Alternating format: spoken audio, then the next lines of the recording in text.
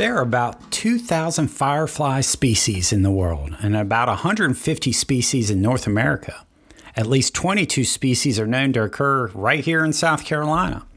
Common firefly names remind me now of all the new craft beer names, all crazy. You have the Northern Ablaze Flash Train, the Twilight Bush Baby, the Sidewinder, the Slow Blues, the Black Bordered Elf, the Texas Hookers, and finally, you have the Heebie-Jeebies. The older I've gotten, the less I've noticed about fireflies. I suppose I'm not outside at dusk as much, and my mind is usually occupied on other things. This changed a couple weeks ago. A coworker told me about seeing blue ghost fireflies in his own backyard. At that moment, I knew I needed to see them.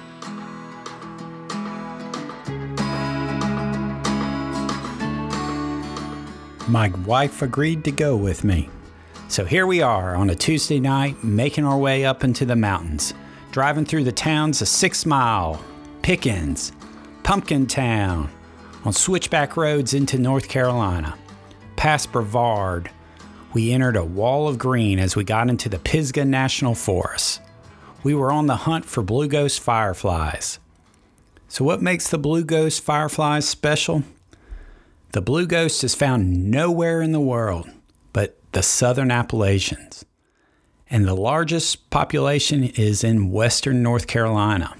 While all other species of firefly blink on and off as a mating ritual, the blue ghost emits a steady glow lasting from 30 seconds to a whole minute, with a glow intensity so bright that they illuminate a circular patch of light on the ground beneath them.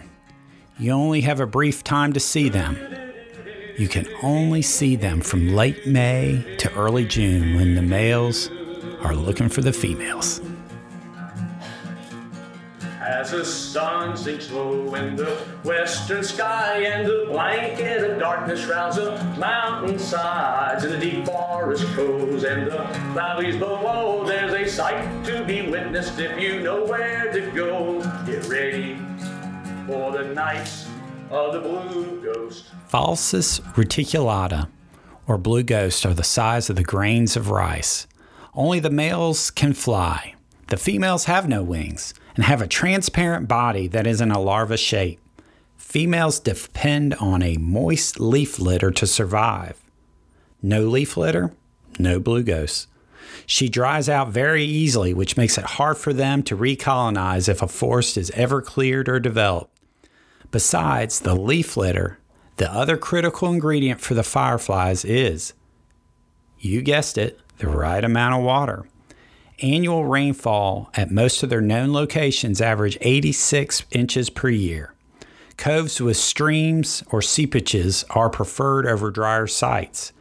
Activity is the highest when moisture levels are high from recent gentle precipitation. As the sun is setting over the mountains, we make it to the Cradle of Forestry Visitor Center, deep in the Pisgah National Forest. I had booked a tour just to see them.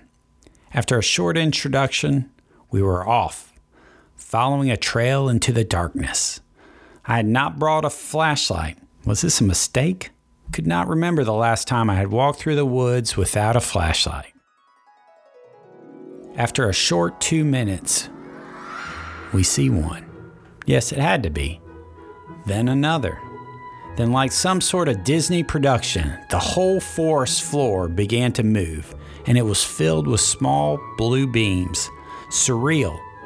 It looked like a scene from the movie Avatar. Eerie blue lights circled the forest floor. Okay, I had to admit it. This was cool. We spent the next hour and a half walking and watching the nighttime spectacle.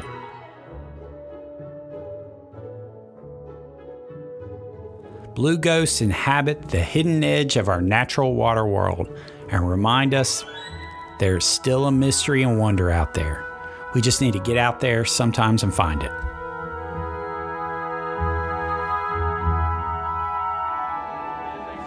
To be witnessed if you know where to go, get ready for the nights of the blue